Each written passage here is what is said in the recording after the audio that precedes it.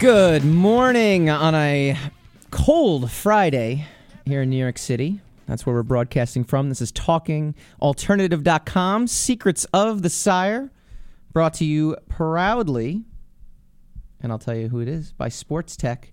Sports Tech is the proud sponsor of Secrets of the Sire. Unlock your golf game through the ultimate hands-free golf tool that can tell you everything you need to lower your score and improve your swing. Two things I greatly need. I went golfing once, and it was pretty horrible. I actually hit the head of the golf club onto the ground, right off the club and into the water hazard. We luckily had a threesome. We were joined by a single who was a golf pro at the club that we were playing at. It was down in South Carolina, and he thankfully said, "I'll cover for you. Don't worry. You won't have to pay anything." And he was right. So Sports Tech can help people like me, can help people like you improve their swing and lower your score.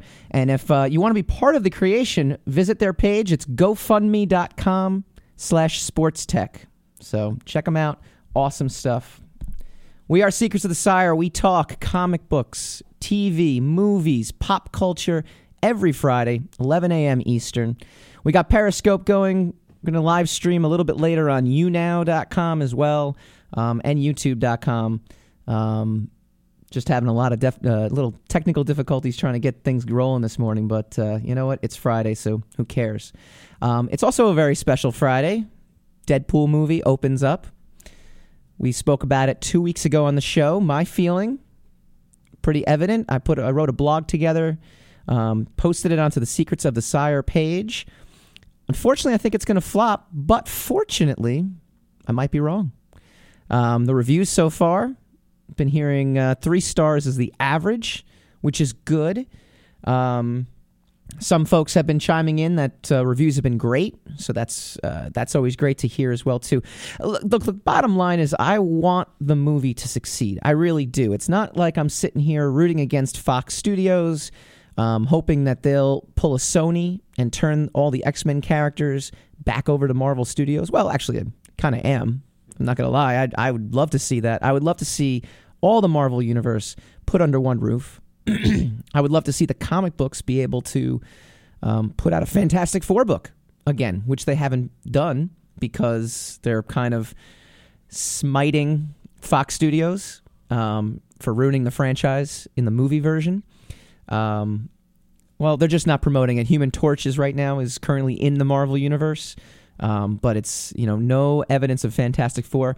And Marvel, because they don't own the X-Men movie rights, I mean, they own the right, they get money from it, but they don't own the story rights.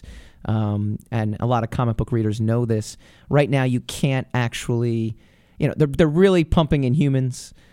They rename the X-Men books and making it a little harder to find. Like, I actually was in my comic book store recently, though, and they finally had an Uncanny X-Men book out again. They haven't had that in a while. It's been X-Men or X-Force, or it's been Uncanny Avengers, things like that. They're really, really pumping the Inhumans. But so yeah. Look, part of me wants to see Deadpool, and part of me wants to see Wolverine, and part of me wants to see all these X-Men characters back in their correct universe, the way Sony kind of did it with Spider-Man, who will be appearing in Captain America: Civil War, and Spider-Man. Yes, Sam is.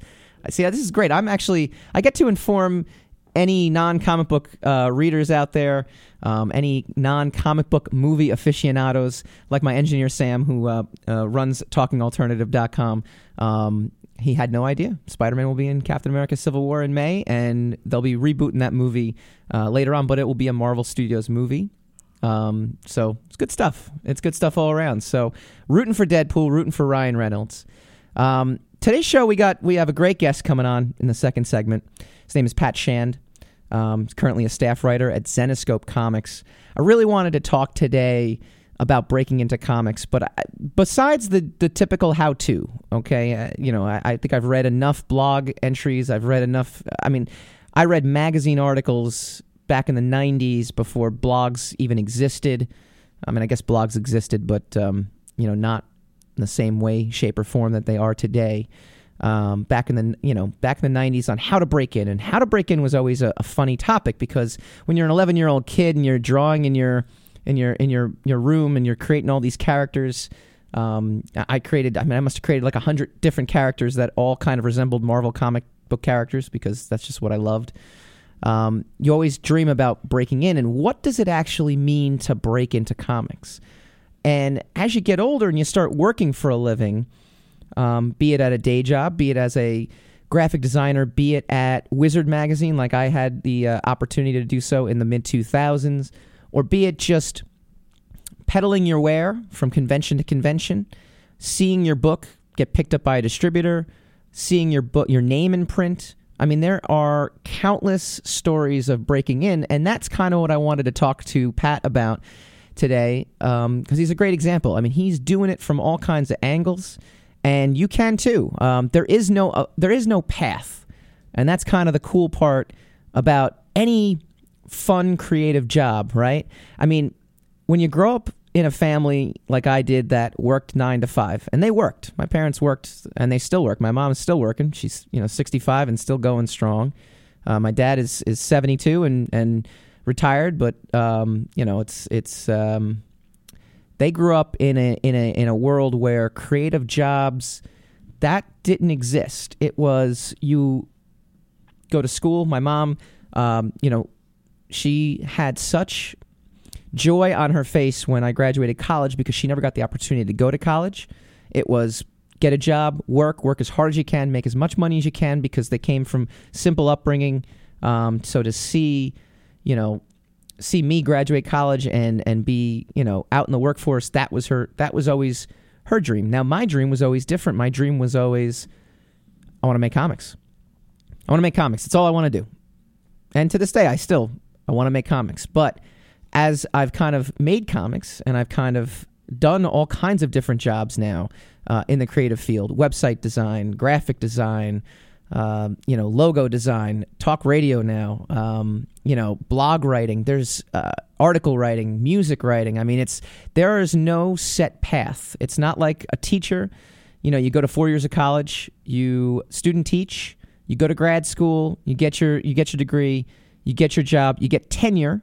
And once you get tenure, oh man, tenure, that's a whole other hour we could talk about how amazing that is. I have a lot of teacher friends. It's an amazing thing that you can't get fired. Anyway, that's a set path though. It's a set path. There is no set path. And so today, really wanted to get into first experiences. We've got responses from Marvel Comics inker Mark McKenna. We've got some responses from Aspen and DC and Wildstorm penciler and a good friend of mine, Talent Caldwell. Mark McKenna's a good friend too. Don't want to weigh them unequally. Gail Simone, Deadpool, chimed in this week on my Twitter account, and so we were able to actually get some real creators. And then of course we have Pat Shand, who works at Zenescope. And Zenescope, for a lot of people that might not know, Zenescope is an independent comic book company. They've been around a long time now, though, and they publish Grimm's Fairy Tales.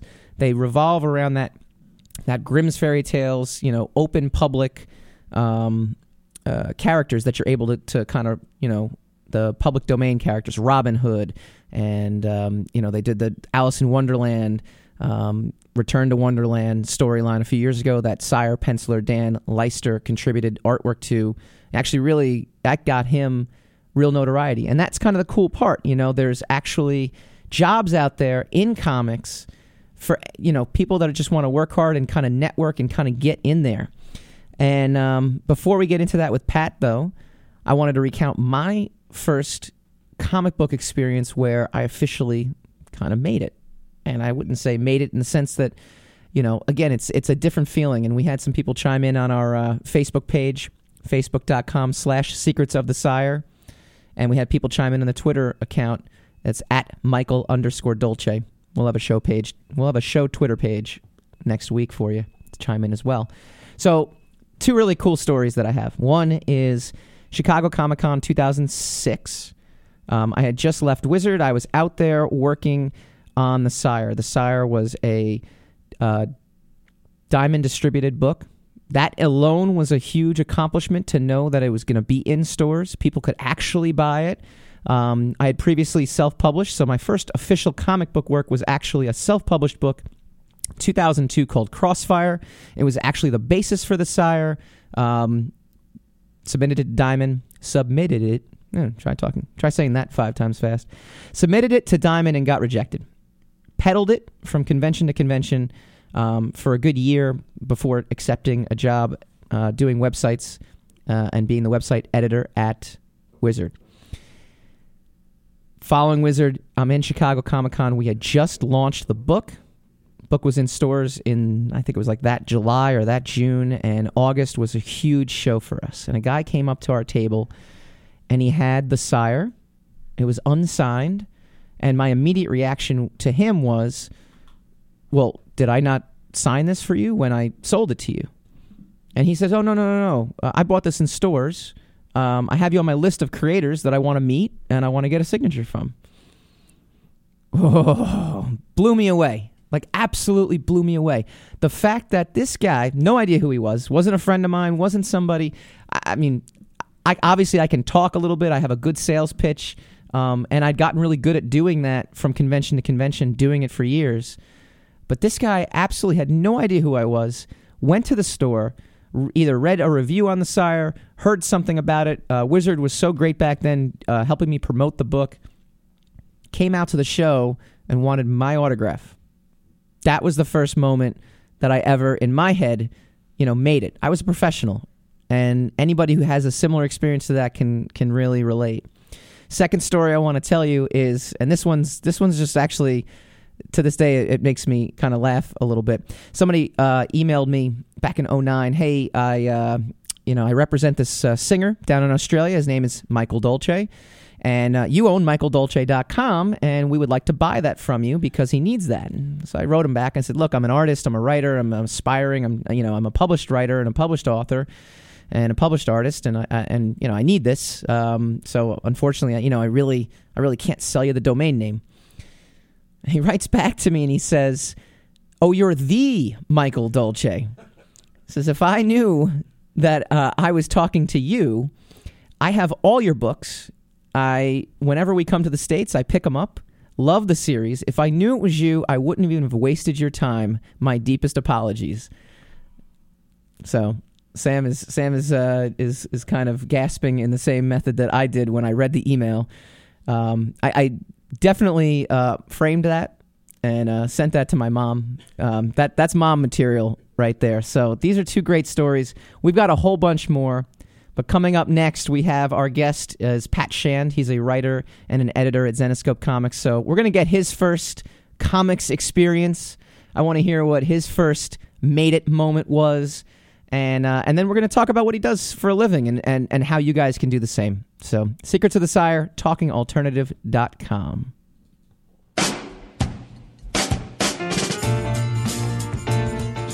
You're listening to the Talking Alternative Network.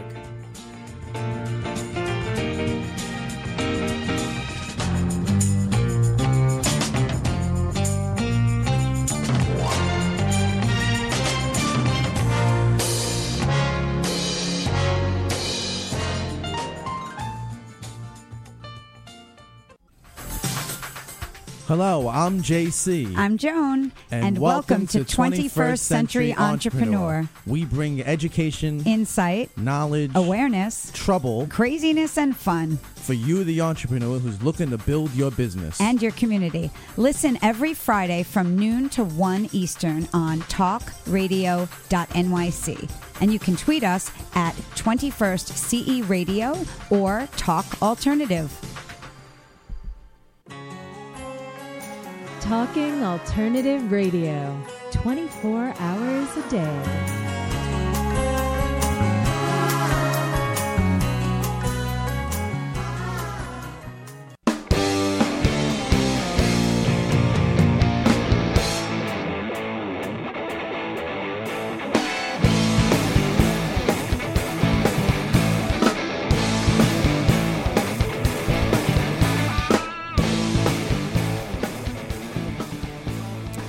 Welcome back, Periscope peeps. We had a phone call come into my cell phone while we were in the first segment. So any friends of mine who are listening, don't call me right now. You're going to eliminate Russia. We had at least 3 or 4 guests from Russia. And those guests were definitely excited to listen to our next guest. This is Pat Shan from Zenescope. Pat, are you there? I'm there. I think so, right? Yes, you're definitely there. I can hear you. Excellent. So. How's it going? It's going really good. Today we're talking about a number of different comics-related subjects. And the number one subject that we're going to talk about is breaking into comics and the most memorable experience you can think of. But first, what do you think Deadpool is going to do? And are you going to be seeing it this weekend? Are you excited? Give me your thoughts. I am going to be seeing it, yes. I'm going to be writing a piece on it, actually, for Blast Off Comics. But, I don't know how it's going to do. It's had this crazy, awesome, really smart marketing campaign. Personally, the campaign has been a little bit grating recently because you have all these people that are just screaming about how kids shouldn't see Deadpool, and obviously that's true. But it's sort of become, look how hardcore I am, which is grating. It's a big summer blockbuster right in the middle of winter, so I have no idea how it's going to do. It's a really interesting thing to try to put this kind of juggernaut campaign behind a February movie. Like it's kind of gonna, I think, see how much steam the superhero industry still has. So yeah, I have no idea, but I'm very interested to see. That's a good point, actually, too. What do you think? This is Valentine's Day weekend, too. I mean, can you picture taking your significant other who may or may not have ever heard of this character to see Deadpool? Well, I'm going to hopefully be doing so tomorrow, so I'll find out then. She must really love you. She does. One of our first dates ever was Winter Soldier, and she loved it, so hey.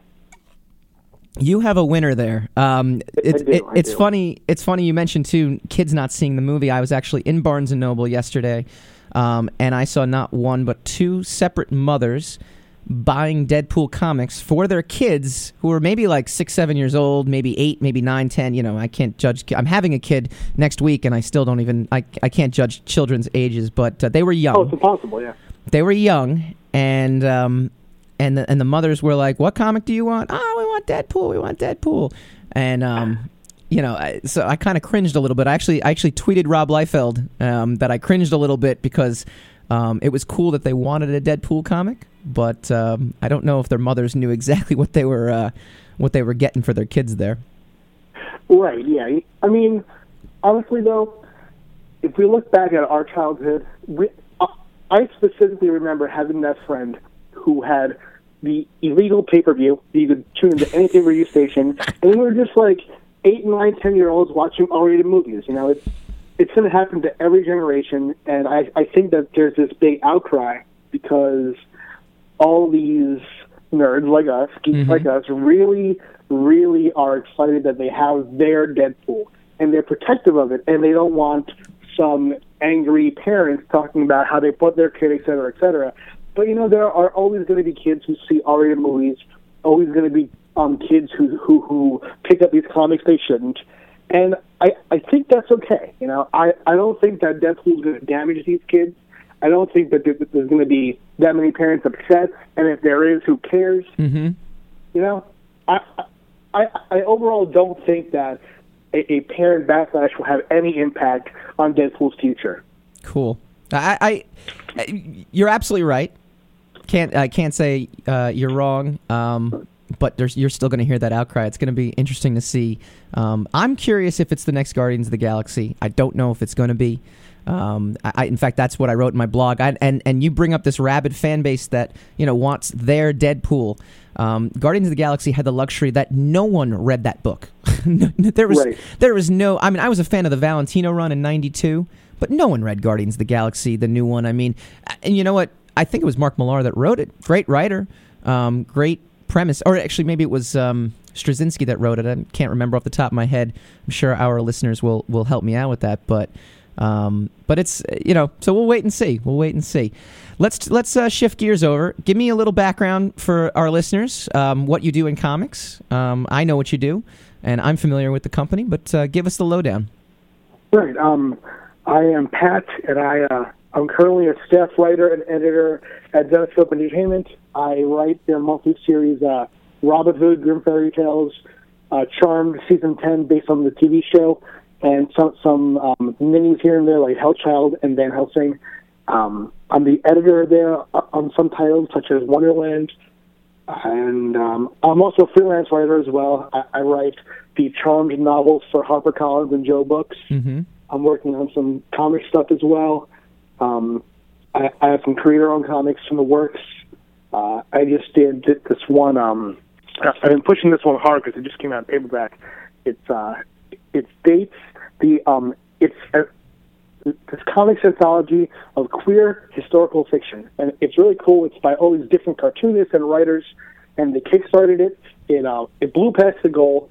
Then I have a story in there that I co-created with the artist of Robin Hood, Roberta Ingranata. And yeah, that is just in paperback. I'm excited about that. So I'm doing the Zenescope stuff, the novels, and some stuff from the side as well. That's awesome, and it's funny too, because one of the things that, especially for people who are not in the industry, people within the industry, there is no, unless you're Brian Michael Bendis, Ed Brubaker, Robert Kirkman, you're multitasking. I'm writing comics, I'm drawing, prints and sketches, I'm writing music articles for AM New York, I'm designing websites, I'm doing graphic design work. It's amazing I'm glad you brought that up. So how did you end up becoming a staff writer at Zenescope? Because that's actually a fixed position, and that's something that, I think a lot of talents would love to have, is that security of having a fixed position in the industry. So how'd you get that? Or how'd you get there? Well, when I first published my first comic, it was just a 2-page short. It was Angel at IDW. They were publishing their final issue of Angel, and it was going to be an anthology. And I had become friends with those guys, the artists, the writers, the editors, by reviewing. Like you said, we have to do all this press stuff, all this side stuff. And one of my big things was reviewing specifically Angel and Buffy comics. So I knew all those guys, and they gave me a chance to pitch for the last thing out of the kindness of their hearts, and I got it. And then I used that as a stepping stone to try to get more work in the industry. And something I've never heard talked about much is, and I'm not sure how much I should talk about it, but is the idea that... Please, give us a scoop here. In the industry, if you get one email from one company, you have everyone who works there. Yeah. Because if you say you email Zenescope and someone replies to you about a question about sales, you'll see how they format the names in the email, and then all you have to do is look up the editor, and then that name is that email, right? That is the you're right. To literally every company. This is how I've gotten any contact, and I've contacted everybody. So I hit up Ralph Tedesco, who is the editor-in-chief there, because a friend of mine asked the sales questions to the sales guy. So I got Ralph's email that way, and I don't think he remembers any of this. But he does. He will now if he listens to the podcast. I sent him the PDF of Angel, and I sent him some creator-owned stuff, just scripts, so you can see my sense of dialogue. Though as an editor now, sending the script to an editor is not the thing to do, Yeah. But he was able to see that I had actually published something that was decently big, so he gave me a shot. He first put me on probably their lowest ranking gig at that point, because it wasn't set in the schedule. It was something that they were working toward. It wasn't their big release. It was a graphic novel of Spike TV's 1,000 Ways to Die adaptations. So I was taking these scripts that hadn't been produced for this TV show. So it was 1,000 Ways to Die's lesser scripts, and essentially turning them into comics. And some of them even had made the show, So I was just telling a comic book version of an already televised show. So it was pretty much feel like he could have just published those as is, so it was almost a test, I think, Sure. to make sure that I was competent. Uh-huh. And I guess I passed. He then hired me on some one-shots here and there. Like, every year their Grim Fairy Tale series does a holiday special, an annual, all that kind of stuff. So I was the one working on that stuff. And by the time that I had been offered a miniseries, I had written a holiday special. I co-wrote a few pieces of this April Fool's one-shot. It was just little comedy stories. And I pitched some creator-owned stuff to Ralph, and that impressed him. But at that point, I hadn't been giving a mini. But then in mid-2012, they hit me up and asked me to do Robin Hood. And once I got that, hold on, my cat is making a bunch of noise. I'm just going to stop really quick. Always the hazards of that. Talk to me about hang on, Pat. Talk to me. I got Robin Hood, and that was my first mini. It was the first big break. And then I saw this other book solicited for the same month. Coming out in September 2012 was Robin Hood and Godstorm. They told me that Godstorm had no writer. And got that. So I was suddenly writing 2 miniseries. And once both first issues were in, they liked them. And Ralph called me, asked how I would feel about going to exclusives. And I said, sure. Yeah. And that was 2 years exclusive I spent up for them. And at the end of my run there, they just offered me a salaried writer/editor job. That's awesome. That's awesome. We have about 2 minutes before the break. Tell me quickly, if you can, and if not, we'll continue it after the break. Talk to me about the pitch process, because that's a question. Look, I've been pitching comics, and I'm always constantly trying to learn. Talk to me briefly, if you can, and like I said, we'll catch it up after break if we have to, about the pitch process. What are editors looking for, and how is the pitch how does it work for you guys? All right. I'll try to be quick. It's rough because different publishers are looking for different things. Like at Zenescope, they are looking for any creator-owned stuff. They are looking for any new ideas. We do all our ideas in-house and then hire out. So what we need there is someone hits me up and says, oh, I have this creator-owned pitch. I'll say, no, but do you have any samples of already published work? They would have to send me an existing PDF of a comic they've already done with art and letters. So we can easily go through it and see how they work with the artist, if their dialogue's on point, all that stuff. And as far as samples, that is pretty much a sweeping, this is how you do it. No one wants to see a script. Unless you're pitching a creator-owned book. And if someone allows that, they want to see the full first issue usually, or at least 8 pages of the first issue, lettered, drawn, all that, and the script to see how you communicated with the artist to get that final image. Okay. All right, when we return, because we're going to be pushing right up against break here, Pat, I want to hear your most memorable comic experiences. How did you know you made it? So when we get back here, secretsofthesire.com with Pat Shand.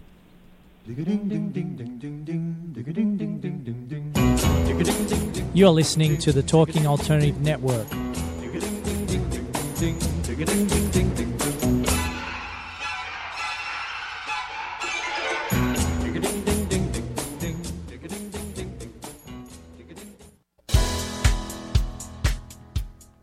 Hi, this is Rob Kay. And I'm Callie Alpert. Are you looking for a show where people talk about real stuff like life, love, the pursuit of being yourself? Well, then you have come to the right place, because the Rob and Callie Show is doing just that. For the last 10 years, Rob and I have been having our own version of Sunday morning therapy sessions on the phone, and now we're bringing it to the radio. So tune in and call in live Wednesdays 8 to 8:30 on talkradio.nyc. And that's Eastern Standard Time, so join us. Talking Alternative Radio, 24 hours a day.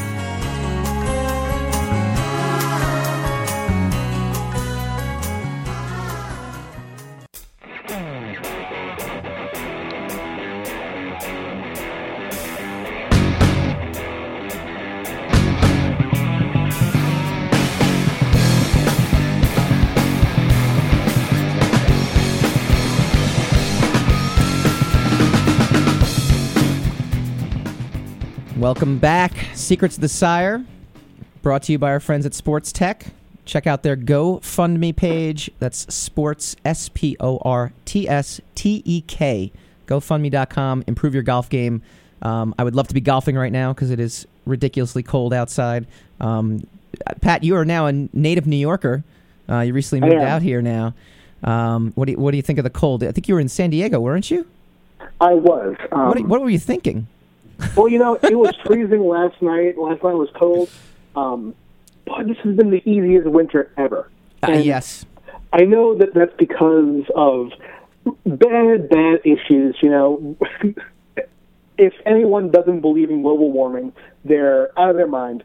Right now, it's not as cold as it should be. This entire winter has been an absolute breeze. So I'm feeling great. I had the AC on so long in San Diego, and it's actually freezing there in the mornings. Yeah, I've been fine here because the thing about San Diego is they don't have. You have to buy air conditioner. You have to buy heat. Apartments don't have that there. They assume that you don't need that, but you do. So I'm actually more comfortable here. Okay, well that's something I didn't know because now. Obviously, you lived out in San Diego, so I'm sure you've attended San Diego Comic-Con. What are your impressions there? I did. I like it well enough. I also, on this front, I think that New York is better as far as Comic-Con goes. Mm-hmm. San Diego is too hectic. It's a bonanza. It's crazy. Yeah, and it's just, especially if you go there with a publisher, it's just a constant onslaught. And the Artist Alley there isn't as it's not as big of a draw usually because a lot of the people who go there are interested in seeing when Iron Man 14 is coming out. Right. It's not about the artist there, unfortunately. I'll actually be there. I'll be there in Artist Alley this year. So first time. Oh, sweet! First time in 13 years having a table out there. So it'll be neat to see what the experience is like for sure. I will see you there. Oh, awesome! So I will say what I love about that con is I love the Eisners. I don't know what it is. I know that some people feel that award shows are empty, but I've cried at every Eisner. Every time I see someone just floored that they won, it's just it's a very emotional experience for me seeing someone in this industry where you work alone and you work kind of in a vacuum. It's very hard to hear back sometimes to hear what people think, but to see these people just so pleased that they won is something that's awesome to me, and that's exclusive to the Eisners because that's like our Oscars. Yep. So that I do love. So you described emotional experience. I kind of recounted for our listeners in the first segment my, making it moment. I had two moments. One was at a Chicago, Wizard World Chicago in 2006 when The Sire was first published, and a guy came up to me with a blank cover. Not blank cover, it just wasn't autographed, and my initial instinct was to be like, "What? I didn't sign this for you when I sold it to you?" And he said, "No, I bought this in a store, and I knew you were going to be here, and I wanted to get your autograph." That was my making it moment in comics when I first realized I was a professional. What kind of experience do you have, or do you have something where you kind of sat back and go, "Holy crap, I'm making comics now"?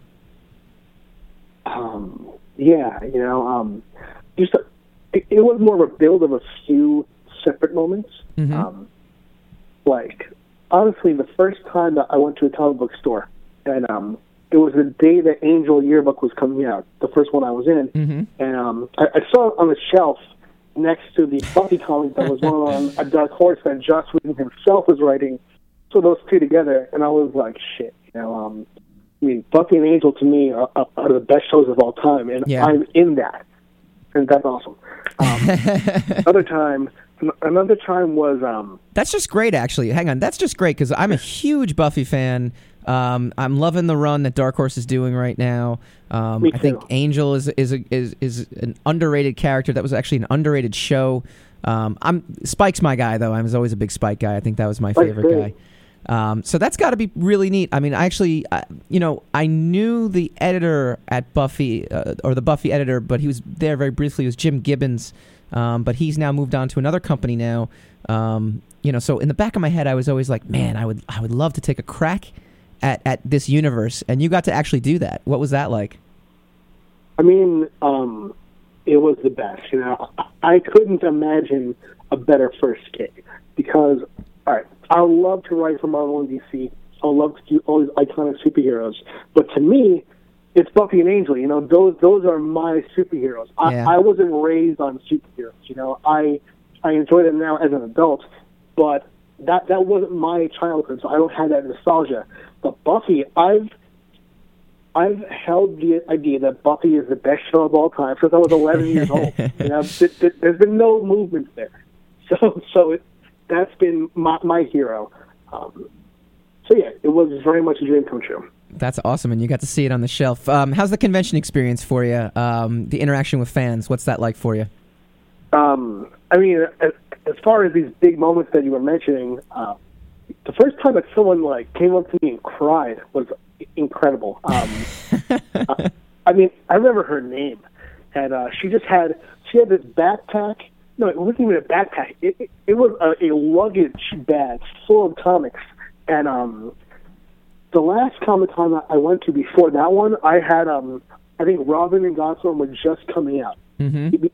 And I went to some small conventions between these ones. But at this con, I had published 80 comics in a year. Yeah. And she had all of them. She had every variant. And I just spent an hour signing all those books. And had it a couple of times since then. And it's mind-boggling to me. Why would you like me that much? I have no idea. My engineer, Sam, actually, he kind of opened his mouth wide when you said that. And I've actually had a similar experience. I was at Heroes Con back in 2010, and this guy rolled up with his, they got the roller with the long box in it, and right. He reached in to one of the sections and pulled out a stack. I mean, I think I've had about 15 comics published in my lifetime, my career so far to date, and more coming hopefully in the future. But he reached in and pulled out every single book I'd ever done anything. So I've colored books, I've written books, and recently just drew a book, and very poorly, I might add. And he pulled out everything I'd ever done. He's like, "Yep, you're on my list. Here's this," and he pulled out a book I colored for Silent Devil back in 2005. I don't know if you remember Silent Devil. That was a great little indie startup, got a lot of press in Wizard. I mean, I was shocked. I was like, "You have this book? No one has this book. I know no one has this book because no one bought this book. I would be working on this book if people bought this book, and you own this book." That's awesome. So give our listeners your tips on making it. You mentioned networking, I think and I'd love to talk about that with you too, because I think that's just a key component that a lot of people don't realize. But what are your key tips for people? If we have Periscope people streaming the show right now from different countries, we have listeners on TalkingAlternative.com at all, from the entire globe, and you're a 14-year-old kid somewhere in Russia or France or the U.S. and you want to make comics. Give that him or her your advice. All right, my number one advice is just make the comics, because the thing I see most common that boggles my mind is this: a writer messages me or emails me on any platform. I'll talk to you. I get a message, and they have no samples to show me, no published work, no self-published PDFs, nothing. And I say, hey, the best thing that you could do is pair with an artist, get your stuff lettered, and come back to me, and I'll look at this. And the response is 90% of the time, I've had an artist, and they flaked. Well, that doesn't matter, and you should never tell an editor that, because right now the editor has requested something from you, and you are in turn flaking on the editor. Yep. You should be doing everything you can so that this is what you want, that this is your dream job. It's so many people's dream job. I worked with very poorly,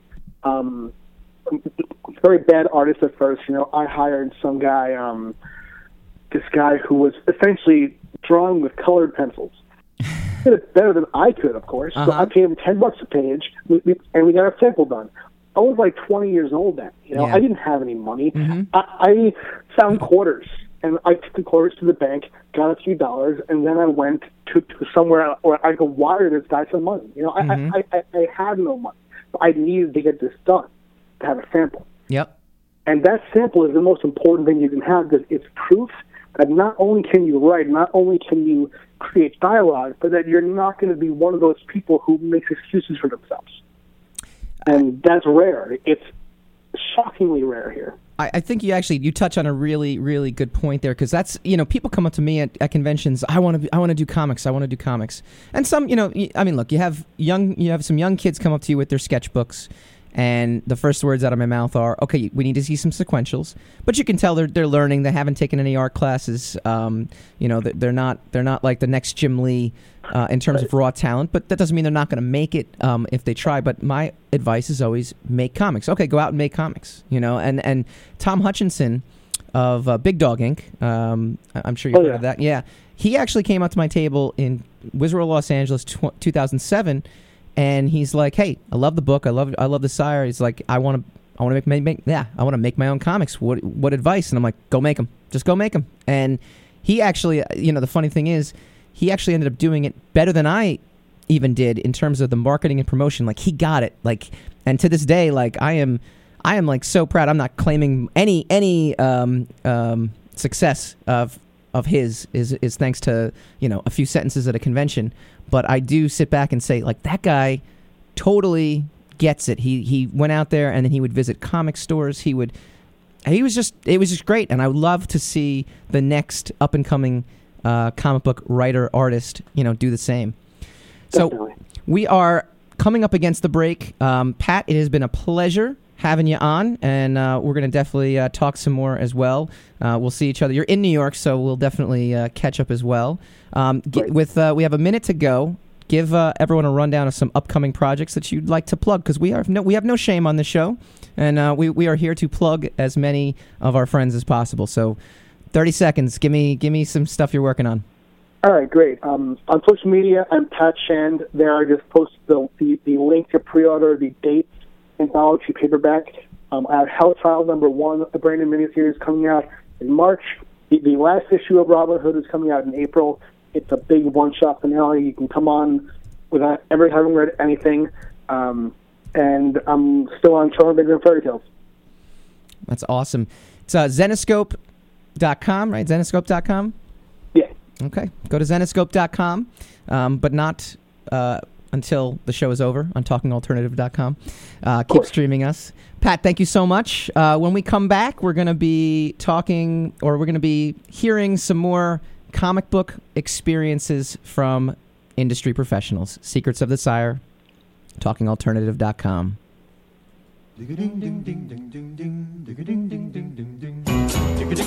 You're listening to the Talking Alternative Network.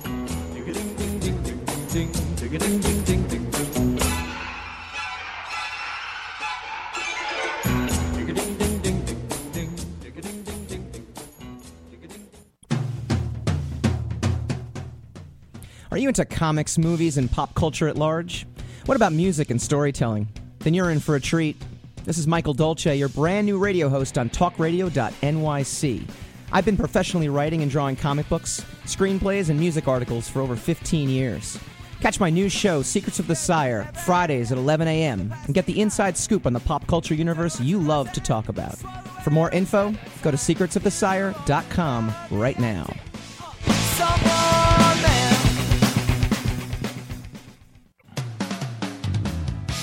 TalkingAlternative.com.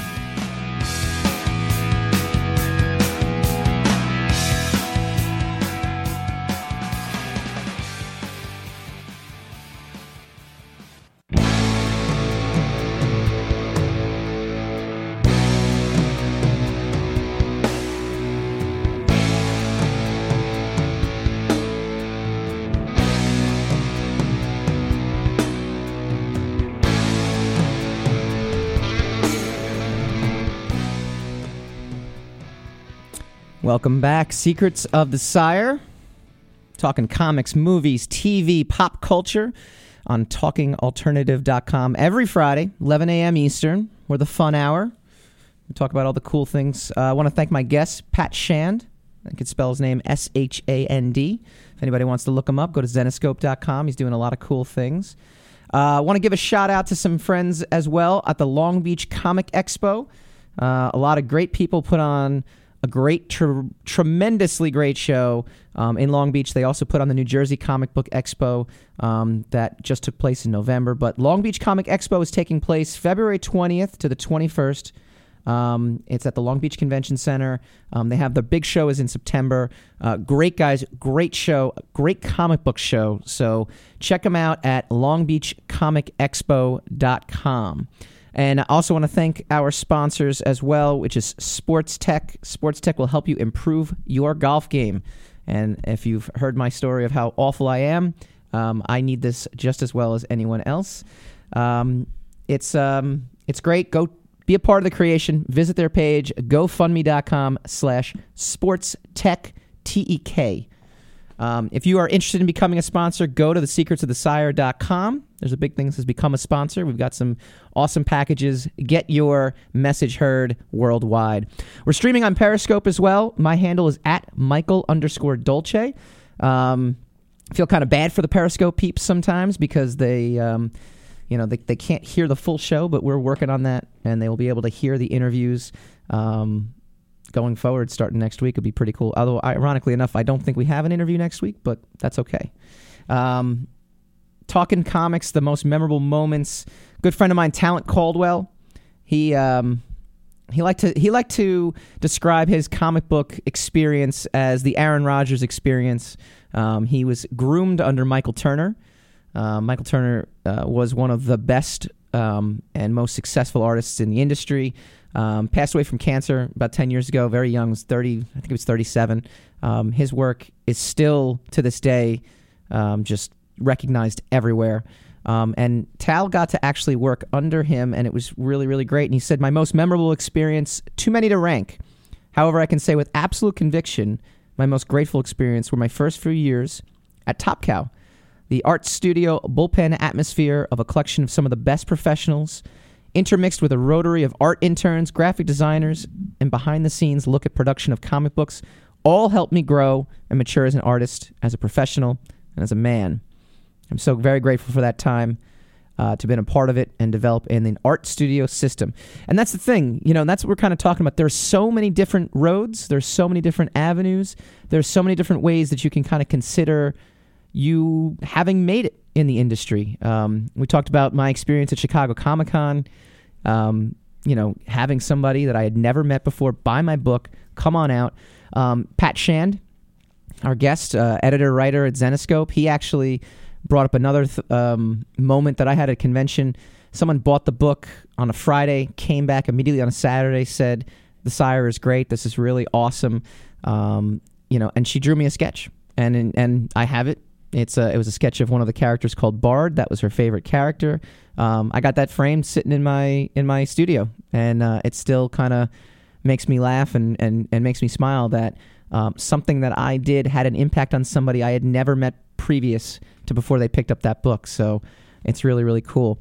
Mark McKenna, a good friend of mine, and he's actually a longtime Marvel inker. I mean, this guy has done you name it. I mean, Punisher, X-Men, Spider-Man. He's inked it all. He wrote in, my first officially printed work was for Marvel. When I was on staff in 1986, I inked 2 or 3 pages in Sectors number 4. I've never even heard of that book, but you got to start somewhere. And I recall slaving over those pages, and then to see my name in the credits felt like I made it. And Pat kind of talked about it too, walking into a comic book store, seeing your name, on the label, on the cover of a comic book. For Pat, it was Angel, which is one of my all-time favorite characters, the Buffy universe. For Mark McKenna, he worked on a no-name book you've never heard of. I did the same thing too. I worked, on some pretty obscure books. I got to do some coloring for Bubba the Redneck Werewolf, which will be Sam laughed at that one. My man Mitch Hyman, I hope you're listening out there. The Bubba movie is coming out. It's awesome. Really, really cool stuff. But yeah, back then it was indie guys like us just slaving, trying to get stuff out. And, that's what you got to do to make it. I mean, it's networking, it's slaving, it's working, it's doing whatever you can, and it's getting stuff out. Gail Simone was kind enough to hit me on Twitter. Hit me up on Twitter. She can't literally hit me. She's actually a Deadpool writer. So writing Deadpool was a blast. I couldn't believe people actually wanted to read the odd noises in my brain. A lot of us feel this way. When I write, I tend to just write something that I would want to read, and I hope that other people want to read it. Same thing when I'm on the air right now. I just talk, and I hope that people want to hear me. And it's an awe-inspiring feeling. We got Russell Brett Holtz. Now, I don't know Russell. I'm friends with Mark. I'm friends with Tal.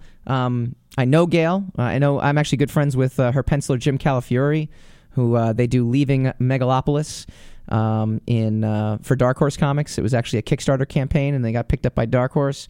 But Russell actually came out to the Secrets of the Sire Facebook page. I'd asked for any comic book peeps, and always loved the interaction. His first experience was New York Comic Con 2015, working the Darby Pop booth, selling my debut comic, Sidekicked. Sold out every last copy the publisher brought at 5 on Saturday night. Just the most incredible feeling of accomplishment. That's a big thing too. And Russell, thank you. Check out Sidekicked Comics on Facebook. You can actually link over there. It's on the Secrets of the Sire page.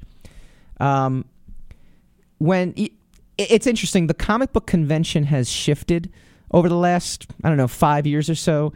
New York Comic Con is an absolute beast. That's my home base, so I'm there all 4 or 5 days. It's gone from the comic book reader to the comic book enthusiast, the comic character enthusiast, the comic costume, cosplay enthusiast, to people that just enjoy the artwork, or just enjoy the characters, or just want to try something new or read something or experience something that they've never experienced before. And this year's show was the first year that I had started doing prints, where, not the first show, I guess last year was the first show, but my partner in crime at these conventions, talented writer named James Macia, went to college with him. He's actually written some really, really cool underground indie books. The Poe Murders. Go look up the Poe Murders. It takes all of Edgar Allan Poe's stories and mashes them up into one graphic novel murder mystery.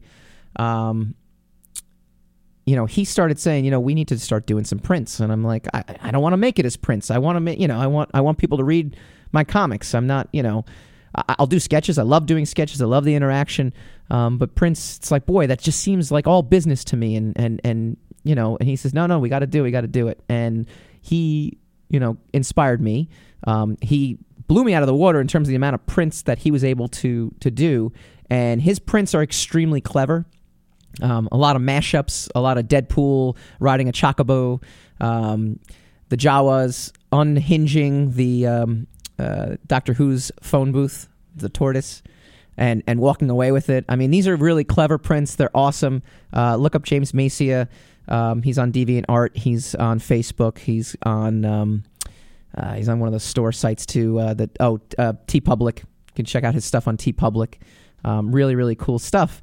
And this year I started doing a print. I did an exclusive print for New York Comic Con and it was Tom Brady as the Deflator, based on the classic Frank Miller Wolverine #1 cover. So it's got Tom Brady with a crazed look in his eyes and his claws popped. And he's saying, "Come here, balls." I'll post that to Secrets of the Sire page a little later today. And it was cool. And just kind of like what Russell said, we did an exclusive about 100 prints, nearly sold out of all of them. James had a Mets versus Yankees X-Men print that he had kind of come up with, and he sold out of all 50 of his. And there's a feeling of satisfaction, and there's a feeling of accomplishment. And the one thing that, the one takeaway from today is this feeling can be experienced if you want it hard enough, if you want it enough, and you're willing to do the work. And I was always willing to do the work, but I didn't understand just the level, that you need to consistently keep putting work out. And so for every up-and-coming person out there that is interested in breaking into the comic book medium, that's my one advice, and it's the same advice I gave, 10 years ago that I'm going to give today, is that you just got to work and just keep putting books out. We had a tremendous show today. Again, I want to thank my sponsors, Sports Tech, SportsTek. You can go to their GoFundMe page under that name and go check out their awesome product that they're hoping to launch into the world. It's great stuff. If you want to become a sponsor, go to secretsofthesire.com/sponsor. It's pretty easy. There's a Become the Sponsor right there on the homepage. You can always click on that. If you're interested in any of the books that I've done, go to mikebooks.com. There's also a link on the Secrets of the Sire page. We are shameless pluggers of our wares here. I want to thank Pat Shand, Zenoscope.com. Go check him out. He's got Robin Hood. He's got a whole bunch of really, really awesome comics that he's been working on. And next week, assuming my wife does not go into labor, we are on Baby Watch 2016. We're going to be talking Walking Dead. Walking Dead is coming back. I'm going to give you my take on Walking Dead. I actually think the TV show is way better than the comic, and I'll tell you exactly why. And I'm sure that will ruffle a few feathers, but we're going to talk about comic book-based TV shows like Walking Dead and TV shows that are actually better than the source material they came from. This has been Secrets of the Sire. Catch us on Periscope at Michael_Dolce, Twitter.com/Michael_Dolce. We'll have a show page starting next week. And it's been a blast. And coming up next, we've got Joan and JC. Joan is actually waving to me from the studio. Thanks to my Periscope peeps for tuning in. 21st Century Entrepreneur coming up next.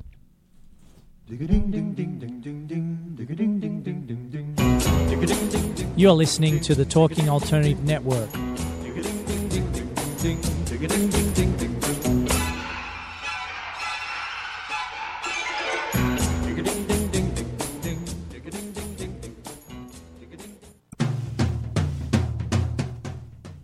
Are you into comics, movies, and pop culture at large?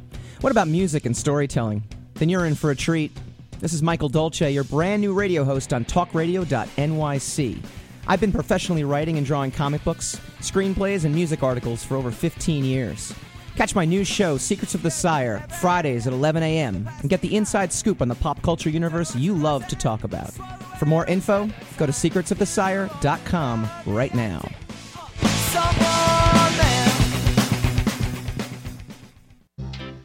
Hey, all you crazy listeners. Looking to boost your business? Why not advertise on Talking Alternative with very reasonable rates? Interested? Simply email at info@talkingalternative.com. Hello, I'm JC. I'm Joan. And welcome to 21st Century Entrepreneur. We bring education, Insight, knowledge, awareness, trouble, craziness, and fun for you, the entrepreneur who's looking to build your business and your community. Listen every Friday from noon to 1 Eastern on talkradio.nyc. And you can tweet us at 21st CE Radio or Talk Alternative. You're listening to the Talking Alternative Network at www.talkingalternative.com. Now, broadcasting 24 hours a day. Talking Alternative. Are you on a path of consciousness or spirit? Is personal or spiritual empowerment important to you? I'm Sam Leibowitz, your conscious consultant, and I am here to answer your questions and bring you experts in all areas of life to raise your awareness and support you in your evolution. Tune in at my new time, Mondays at 1 p.m. Eastern on www.talkradio.nyc. That's Mondays at 1 p.m. Eastern on talkradio.nyc.